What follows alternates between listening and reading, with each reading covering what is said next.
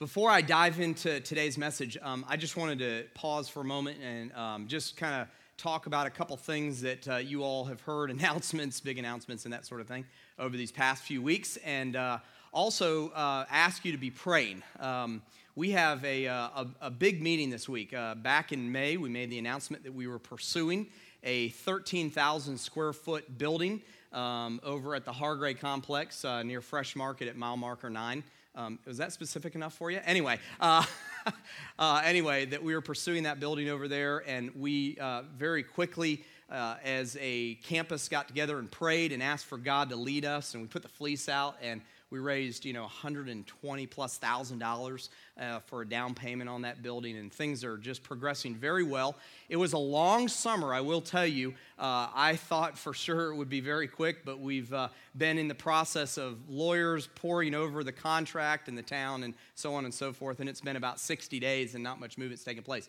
But we have a key meeting on Wednesday, and so I'm going to ask for you all to be praying for this meeting that we're having on Wednesday. Would you do that with me and pray for that meeting at 4 o'clock on Wednesday? We're going to be meeting with Hargrave and some town officials and that sort of thing. So be in prayer about that goes well, and I think that'll help us tidy up all of the details on that contract. And I wanted you all to know that so that you didn't think things had just come to a complete standstill and, that maybe we moved over there and we just decided to not tell you about it or something. So I wanted you to be aware of what was happening and what was going on. Also, 2 weeks ago, if you were here 2 weeks ago, we made the announcement that Pastor Jeff and the Low Country Community Church elders have decided to launch this campus out on its own. And as of September 11th, we will be an independent church working in tandem for the cause of Christ with Low Country Community Church now. And so on September 11th, we'll become Hilton Head Island Community Church, and we're very excited about that. I preached last week in Bluffton, and when I talked about it, they applauded. And so I want to let you know, is that a good thing or a bad thing? Anyway, I want you to know that they are with us, and that they are praying for us, and that they are enthusiastic about all the growth and all the things that God's doing here at Hilton Head. And so they're behind us 100%. And I wanted you to know that. There are exciting days to come. And I want to invite you to make sure that you're here September 11th. That's our 4-year anniversary, as it is just September 11th. Our 4-year anniversary as a campus. And so on our 4-year anniversary as a campus, we'll be celebrating a new chapter. And lots of exciting things that go along with that. Have you ever watched a movie or read a book or heard a story, and that particular narrative comes down to a key thing? Something happens in that story, in that narrative, that completely alters the course of that story. We see it in sports, we see it in cinema, we see it in theater, we see it in the stories that we tell, we even see it in the stories of our lives, don't we?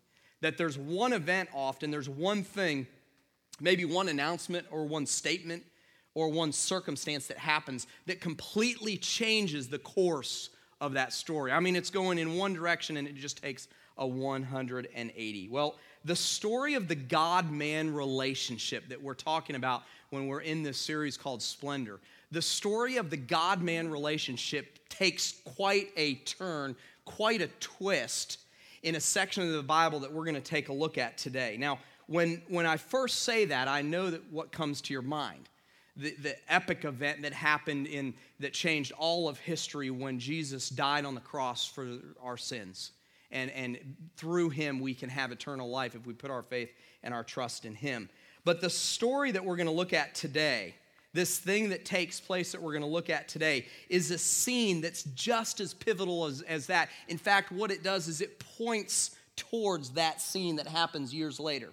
Today, we're going to take a look at this twist, this change in the God-man relationship, and how it's a precursor to Jesus' death, burial, and resurrection for our sins. And it takes place back in the Old Testament book of Jeremiah. So if you have your Bibles, turn to Jeremiah. It's past Psalms and before Matthew, and I'll let you figure it out from there, okay?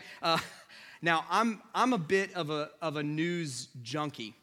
And I love news. I love politics. I love what's going on in society. I was a poli-sci major, and so I love this kind of stuff.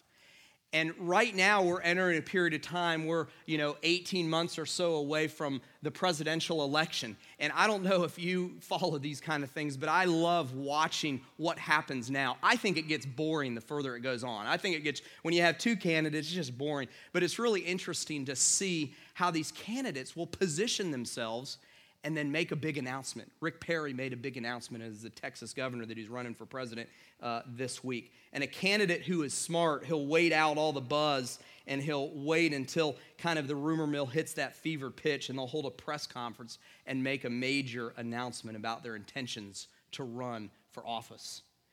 I was living in the city of Atlanta as a senior in high school when the International Olympic Committee made the major announcement that Atlanta would host the 1996 Summer Games. You remember that moment? And Atlanta, when we lived there, Atlanta partied for like 2 days. I mean, it was just crazy in Atlanta, and they made that major announcement.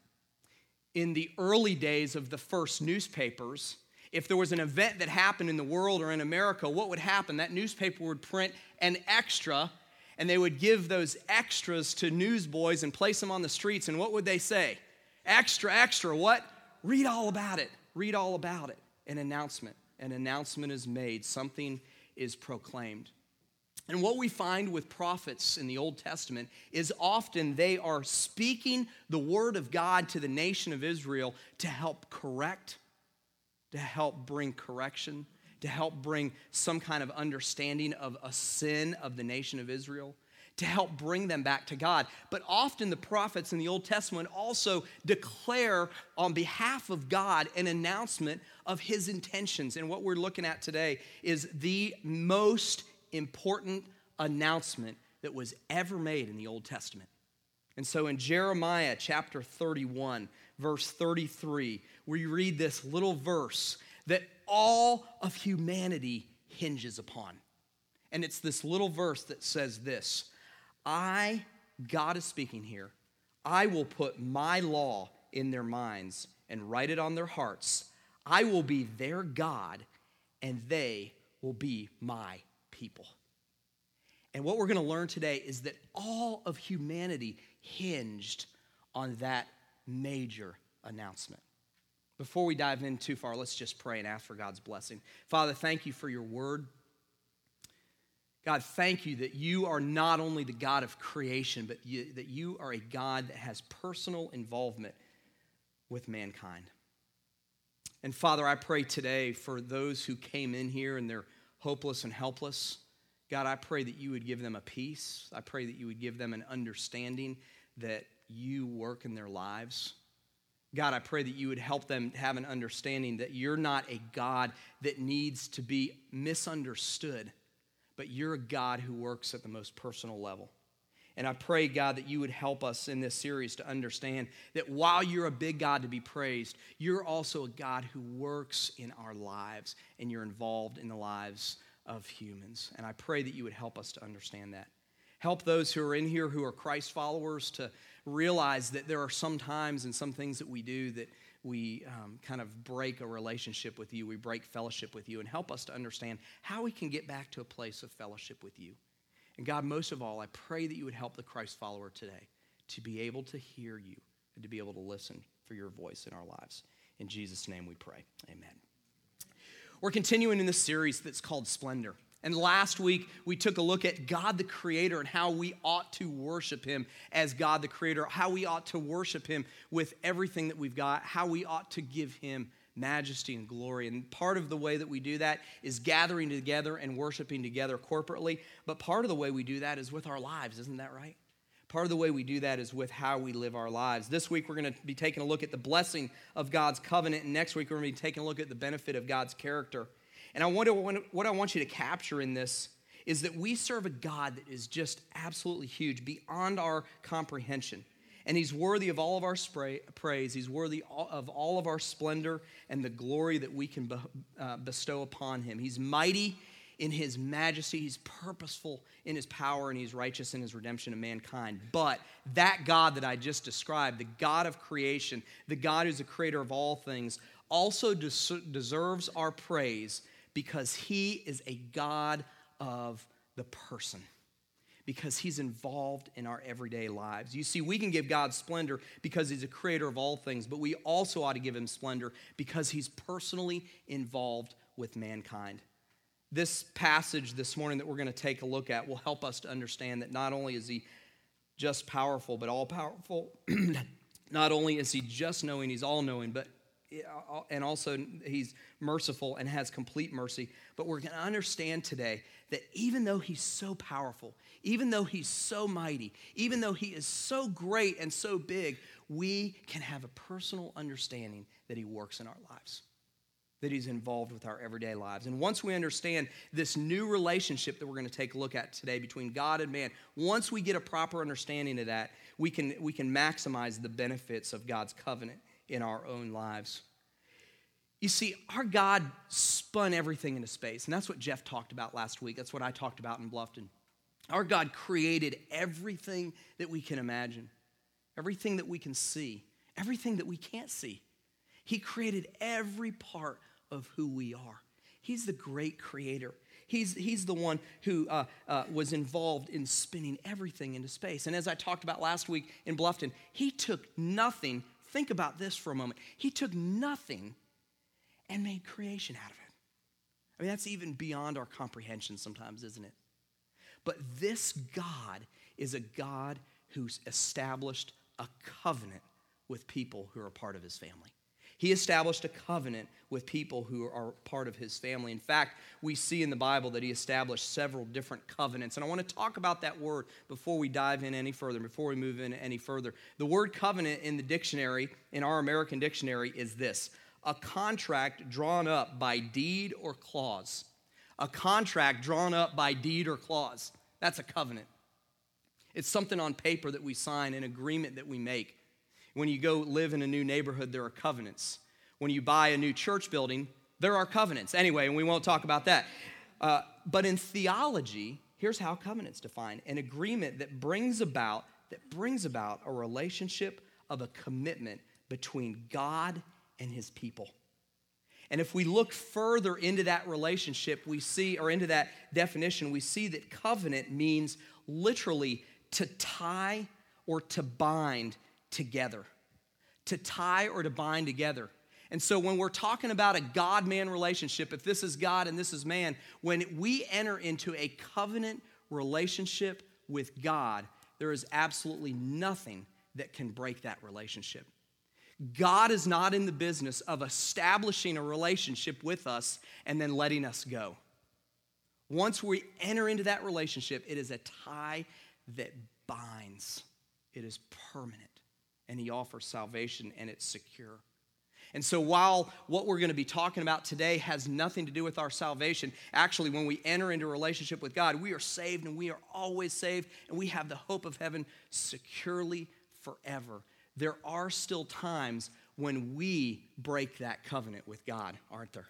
There are times when we sin, when we do things with God that temporarily, I want you to hear that word, that temporarily break down that covenant with God.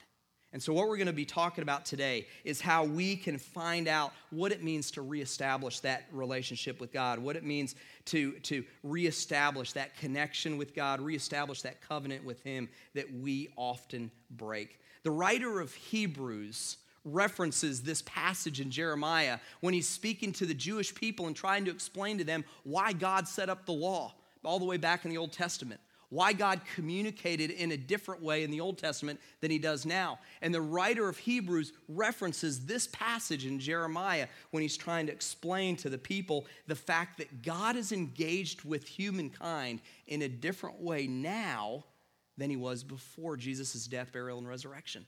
Things changed, and Jeremiah announces that change.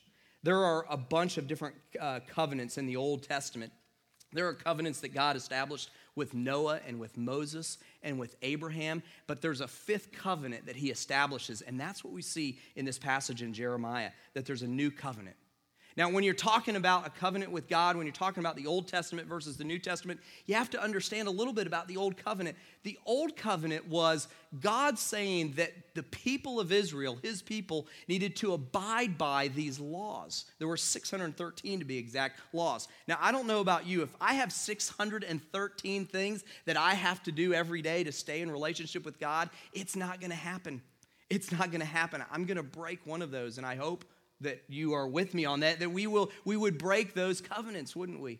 We would break those laws. God established those laws for the people of Israel to bring glory to him with their lives. And he established them as a basis of the covenant. So one person violating even one of those principles, even part of one of those principles, would be in violation of the covenant that was set up with God. And so we wonder, how does the Old Testament and the New Testament, how does that connect?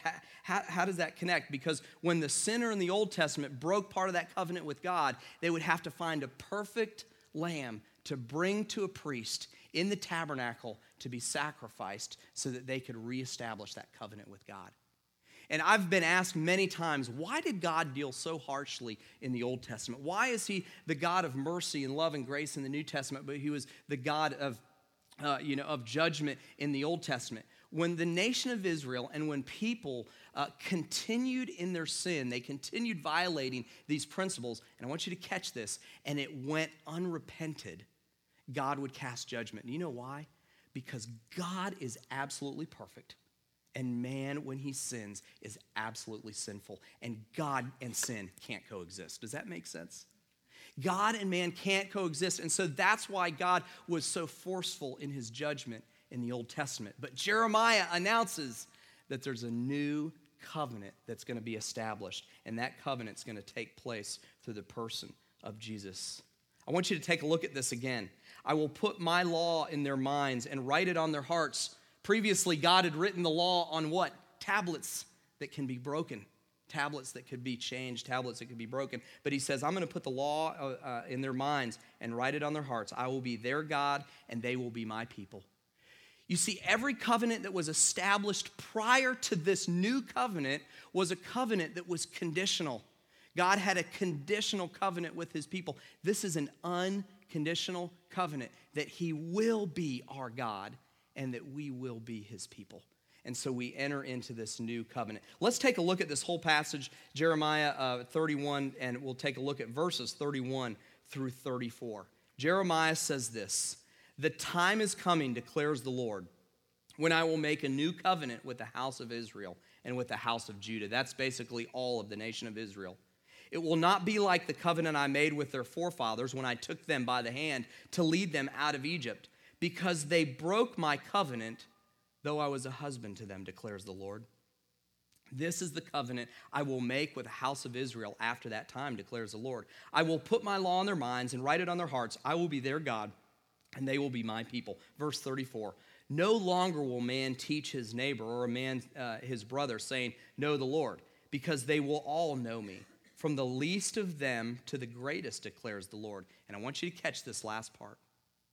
"For I will forgive them their wickedness, and I will remember their sins no more." This is a new relationship that's going to be set up. And in Jeremiah, in announcing this and speaking the word of God, essentially points to the fact that there's going to be a Redeemer, that there's going to be a Savior, and that Savior ends up being Jesus. It's interesting with this new covenant and the old covenant. In the old covenant, gifts and sacrifices needed to be brought by the guilty one to have a reestablishment of that relationship. In the new covenant, the sacrifice was paid by Jesus on the cross, by the perfect Messiah. And what that meant is that Christ died for our sins. In the old covenant, the nation of Israel had to go to a building to meet with God. In the new covenant, Christ reigns in our heart, meaning that we can talk to him and worship him anywhere we are. We can have communication with him anywhere we are. We don't have to go to a physical building to engage with him. The old covenant said that we had limited access to God. Under the new covenant, we have an unlimited access to God, meaning that he is personally, I want you to catch this, personally always available for us. That's the new relationship that we who call ourselves Christians, who are part of the family of God, that's the new relationship that we can live under. That's the new covenant that we can live under. Things have changed. Things have changed. God enters into this new, beautiful relationship that cannot be broken by him. And I want you to catch this morning, though, because having said all of that, and having given God all the glory for this new covenant, we still are sinners. And so this morning, I want us to take a look at two aspects of how this covenant relates to man. And the first way I want to talk about it is when we sin, what happens? When we sin, what happens? Well, when we sin under the old covenant, there would have to be a sacrifice that was brought. Romans says that we all have sinned, that we will continue to sin. And Hebrews 8 is pointing back to this, Jeremiah 31, saying that our sins are forgiven when we confess them to God. You see, all we have to do is go to God now and confess of our sins. All we have to do is to go to him and confess those sins, and we will have forgiveness of those sins. And so when that relationship is broken by us temporarily, not for eternity, but when that relationship is broken by us temporarily, we can go right to him and we can confess of our sins. We can confess of our sins. He offers immediate forgiveness. There's no waiting period. There's no priest that we have to go to. There's no sacrifice that needs to be made.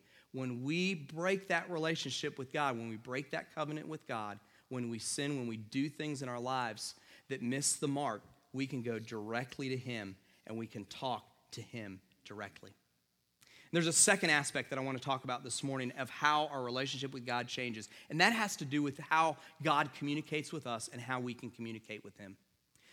It dawned on me recently, Cynthia and I were cleaning out some old stuff, and we opened up a box of, an old keepsake box of mine from high school.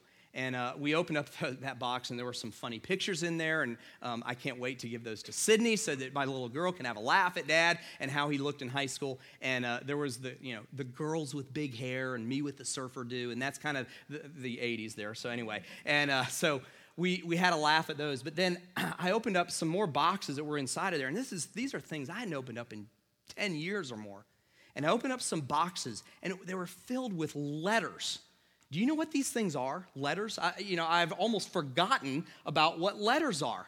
They were words that were written, wait a minute, in pen or pencil from friends and parents to someone that went through the U.S. Postal Service. It's amazing. I couldn't believe we even did this back in the 80s and 90s, but we did. We wrote letters. There were letters from girlfriends in there. There were letters from my mom and dad in there. Cynthia's grimacing in the back. Anyway, there were letters from my mom and dad. There were some letters from Pastor Jeff, because he was my youth pastor back then. There were letters from prospective colleges and that sort of thing that I looked at. There was one series of letters in there that was from a girl that I met on a missions trip, and she wrote me like 5 letters in a row. And I'm not very good at writing letters. And the last one was 1 page in bold letters. It said, "I'm just checking to make sure the Postal Service hadn't stopped mail." So anyway, and back in the day, we wrote letters, didn't we? We don't write letters anymore. What do? We email, or we text, or we blog, and we communicate. And even, I'm being told, the next generation is telling me that email is antiquated. So anyway, crazy how communication changes. But you know what? That same kind of change happened from the Old Testament to the New Testament in the way that God communicated with us. You see, in the Old Testament, you needed a priest to communicate the word of God to his people. Or you needed a prophet to communicate the word of God to his people. And God used David as a king to communicate the word of God to his people. You see, back in the Old Testament, there wasn't this personal connection that we could have with God. Because of the sacrifice of Jesus, we can now have that kind of communication with God. I've had some people ask me the question, why doesn't God speak audibly anymore? Why doesn't it speak audibly anymore? Well, consider this. In all of the Old Testament, there were maybe a dozen or so times God spoke audibly to people that we have recorded. That was about 4,000, minimum 4,000 years. So in 4,000 years, God spoke audibly maybe 12 times to people that we have recorded in history. I don't think God can't speak audibly anymore to people, and perhaps he does, and perhaps he will in the future, but that was never God's main means of communication, not even with the nation of Israel. God spoke through priests and prophets, and in one or two cases, he spoke through a king. But now all that's broken down. And I don't know about you, but sometimes when we say that and we think about the Old Testament, how God spoke audibly, we think they had it better. No, we have it so much better. And that's what Hebrews 8 says. Hebrews 8 says that the new covenant with God is so much better than the old covenant with God, that we can go to him anywhere and at any time and confess our sins and talk to him. Well, how do we receive the benefit of the new covenant? I think there are 3 points of application this morning. The first one is this. If you're here today and you've never accepted Jesus Christ as your Savior, you can enter for the first time into that covenant relationship with him. Romans 10:9 and 10 says this, that if you confess with your mouth Jesus is Lord and believe in your heart that God raised him from the dead, you will be saved. For it is with your heart that you believe and are justified, and it is with your mouth that you confess and are saved. And so our first point this morning is enter into a covenant relationship with God through Jesus, his son. And if you're in here, and I don't want to make the mistake of assuming that everyone in this room is saved. If you've never accepted Jesus as your personal Savior, why not take that step and enter today? Why not you, and why not today? The second thing that we can do is reestablish the covenant relationship that you already had by confessing your sins to God. Reestablish the covenant relationship that you already had by confessing your sins to God. 1 John 1:9 says, if we confess our sins, he is faithful and just to what? Forgive us our sins and to cleanse us from all unrighteousness. And lastly, today, I want to encourage those of you who are in here, and maybe you've been struggling with this whole idea of God being personal and God working in the lives of men and women. And this is the third thing I want you to learn, is that we need to listen in the quiet for the still small voice of God. We need to listen in the quiet for the still small voice of God. And he may not speak to us audibly, but he speaks to us in a variety of ways in this new covenant relationship. He speaks first and foremost to us through his word. And that means that we need to quietly, in silence, in solitude, have times where we search God's word and listen to his voice speaking to us through his holy word. He speaks to us through the Holy Spirit, which Jesus gave us as a comforter and as a counselor, and as one who gives us wisdom. And we can ask for his discernment in asking the Holy Spirit to speak to us. And it might not be audible, but it might be something so clear. It might be something so clear that it's absolutely from God. But you know what? We can't do those things if there's noise all around us, can we? We can't do those things if there's loud clanging cymbals around us, and if the radio's on all the time and the TV's on all the time and the kids are talking all the time. We've got to find solitude so that we can hear the voice of God. Our little 6-year-old Sydney is very soft-spoken, and we are always challenging her to raise her voice a little bit. Yes, we're actually challenging a kid to raise her voice. So in our house, we're challenging her to do that. But you know what I've noticed is sometimes I'm just always talking. And the reason I can't hear Sydney is because I'm just talking all the time. And it's in the silence that I can hear her talk. It's the same thing with God. It's the same thing with God, same way with God. I want you to take a look at this passage in closing about how God speaks to Elijah, another prophet. And this comes from 1 Kings 19. And I'm going to read it to you this morning. And I want you to hear this. And as you hear these words, I want you to just silently ask for God to begin to speak to you this morning. The Lord said to this prophet Elijah, "Go out and stand on the mountain in the presence of the Lord, for the Lord is about to pass by." God was saying to Elijah that he had a word. He was about to pass by, and he had a word. Then a great and powerful wind tore the mountains apart, and shattered the rocks before the Lord. But the Lord was not in the wind. And after the wind there was an earthquake, but the Lord was not in the earthquake. And after the earthquake came a fire, but the Lord was not in the fire. And after the fire came a gentle whisper. And the Bible doesn't say this, but God was in that gentle whisper. And Elijah stood up at that moment, and he moved, and he listened to God, and he followed God in obedience. You might be in here today, and you're like, Todd, I haven't had silence in my life for years. Well, I want to invite you to have some silence in your life over these next few moments together. The band's going to come up here, and they're going to play a song. They're going to sing a song kind of over us. They're going to sing a song over us this morning that I hope will get you in the spirit of hearing from God, but not just hearing from God, but chasing after him when he speaks. Because we're in a new covenant relationship with him. He can speak to us. He can speak to us in a variety of ways. And it's our responsibility as Christ followers to listen and to follow him. Let's consider that this morning.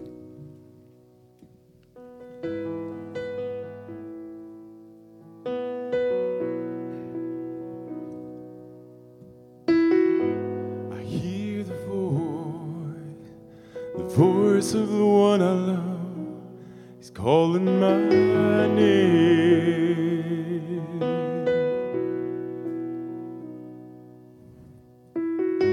I hear the voice of the one I love. He's calling my name.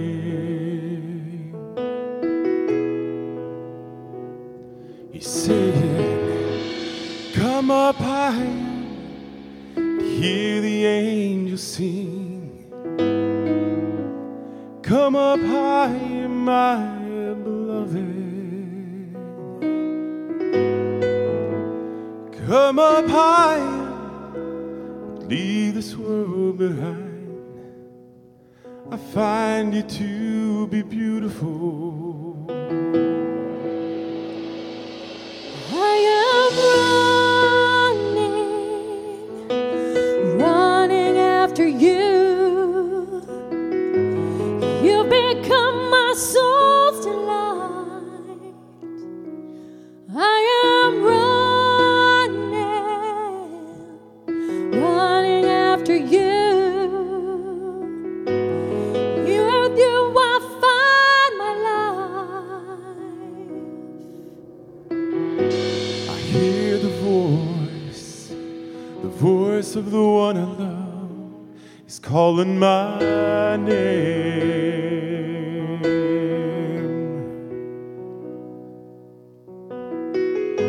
I hear the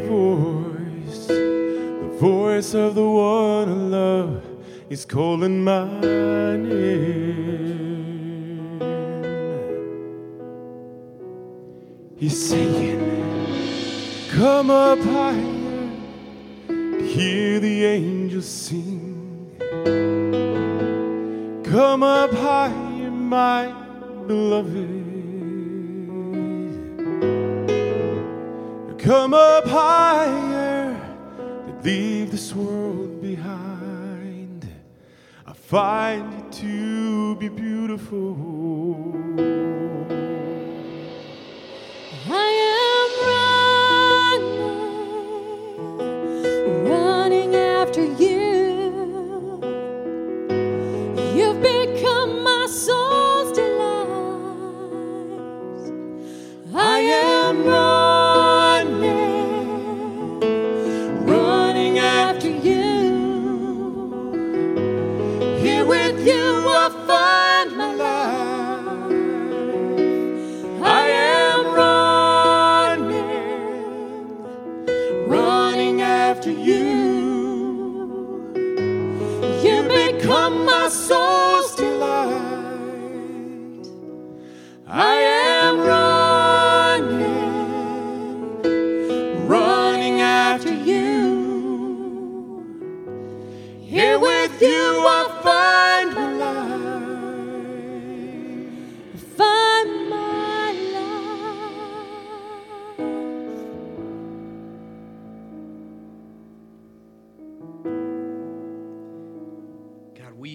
give you splendor. We give you all the glory that you deserve. Not just because you're the creator of all things, but God, because you deal with mankind on a personal level. God, you guided the nation of Israel, and you're guiding us today. And Father, I pray that we as Christ followers would just take time in our lives to stop and to listen to your voice. Father God, I pray that you would do that in our lives, that you would help us to be disciplined enough just to stop. Tomorrow morning as we wake up, help us just to pause and to listen for you. God, throughout the week, I pray that you would help us, give us the strength to be able just to stop. Holy Spirit, help our minds to be clear of the clutter so that we can just listen to you. I'm going to have you do something this morning with every head bowed and every eye closed. I'm just going to ask you to continue to listen to God. Don't ask him for things right now in these next few moments together. Don't talk to him. Don't even have a confession right now of sin in your life. Just as they sing, just listen for the voice of God in your lives, because we're in a new relationship with him, and he deserves at least that, for us to stop and just listen and follow in obedience.